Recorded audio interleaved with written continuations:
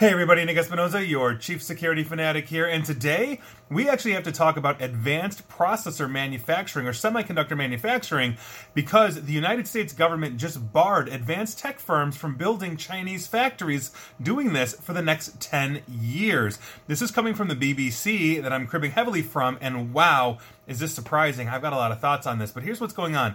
U.S. tech companies that receive federal funding will be barred from building quote-unquote advanced technology facilities in China for the next 10 years, and that's according to the Biden administration. The guidelines basically that were unveiled were part of a $50 billion plan aimed at building up the local semiconductor industry here in the United States. Now, it comes as business groups have pushed for more government support in an effort to reduce reliance on China. They are faced with a global microchip shortage, which has slowed production. We've all seen that, whether it's, buying automobiles. I basically was looking at a recent car, and they said, oh, we can only give you one key. If you go buy this car, we'll owe you the other one. Chip shortage, sorry about that. To basically computers and firewalls and anything else that requires a processor, which is pretty much everything these days. Now, according to U.S. Commerce Secretary Gina Raimondo, basically explaining the U.S. Chips and Science Act, and I quote, Ms. Raimondo, "We're going to be implementing the guardrails to ensure that those who receive CHIPS funds cannot compromise national security. They're not allowed to use this money to invest in China. They can't develop leading-edge technologies in China for a period of 10 years. Companies who receive the money can only expand their mature node factories in China to serve the Chinese market." Now, in August, President Biden signed a law committing $280 billion to high-tech manufacturing and scientific research amid fears that the United States is losing its technological edge to China. The investments include tax breaks for companies that build computer manufacturing plants in the computer chip manufacturing plants, in the United States. The U.S. currently produces only 10%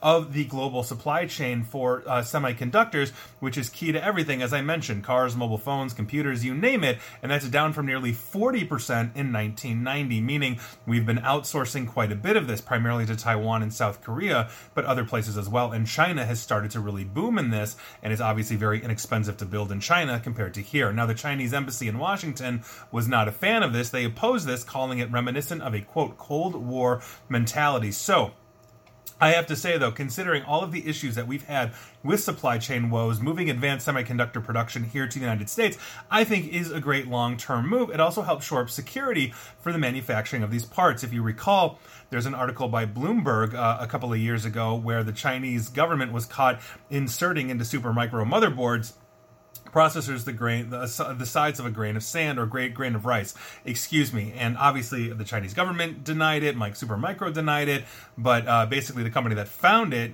is sticking by it. Bloomberg is sticking by it as well, so we'll see. But the point is we've seen a lot of intellectual property leave the United States only to be repurposed essentially in China. We've seen them basically try to build knockoff Intel processors, all these kinds of things. So I think that this overall, in terms of building advanced and innovative semiconductor products like microprocessors here in the United States, can shore up that physical security that would make it a lot harder for these things to be stolen. And as the federal government moves to adopt more stringent cybersecurity practices, like the DoD's CMMC or Cybersecurity Maturity Model certification, I could see them impose those level of stringent compliance standards on this type of manufacturing, because this would be essentially considered I don't want to say controlled unclassified information or more stringent, but definitely something that we would want to keep in-house to make sure that we continue to have that leading edge. So I think overall, though, if I'm looking at this and thinking about this long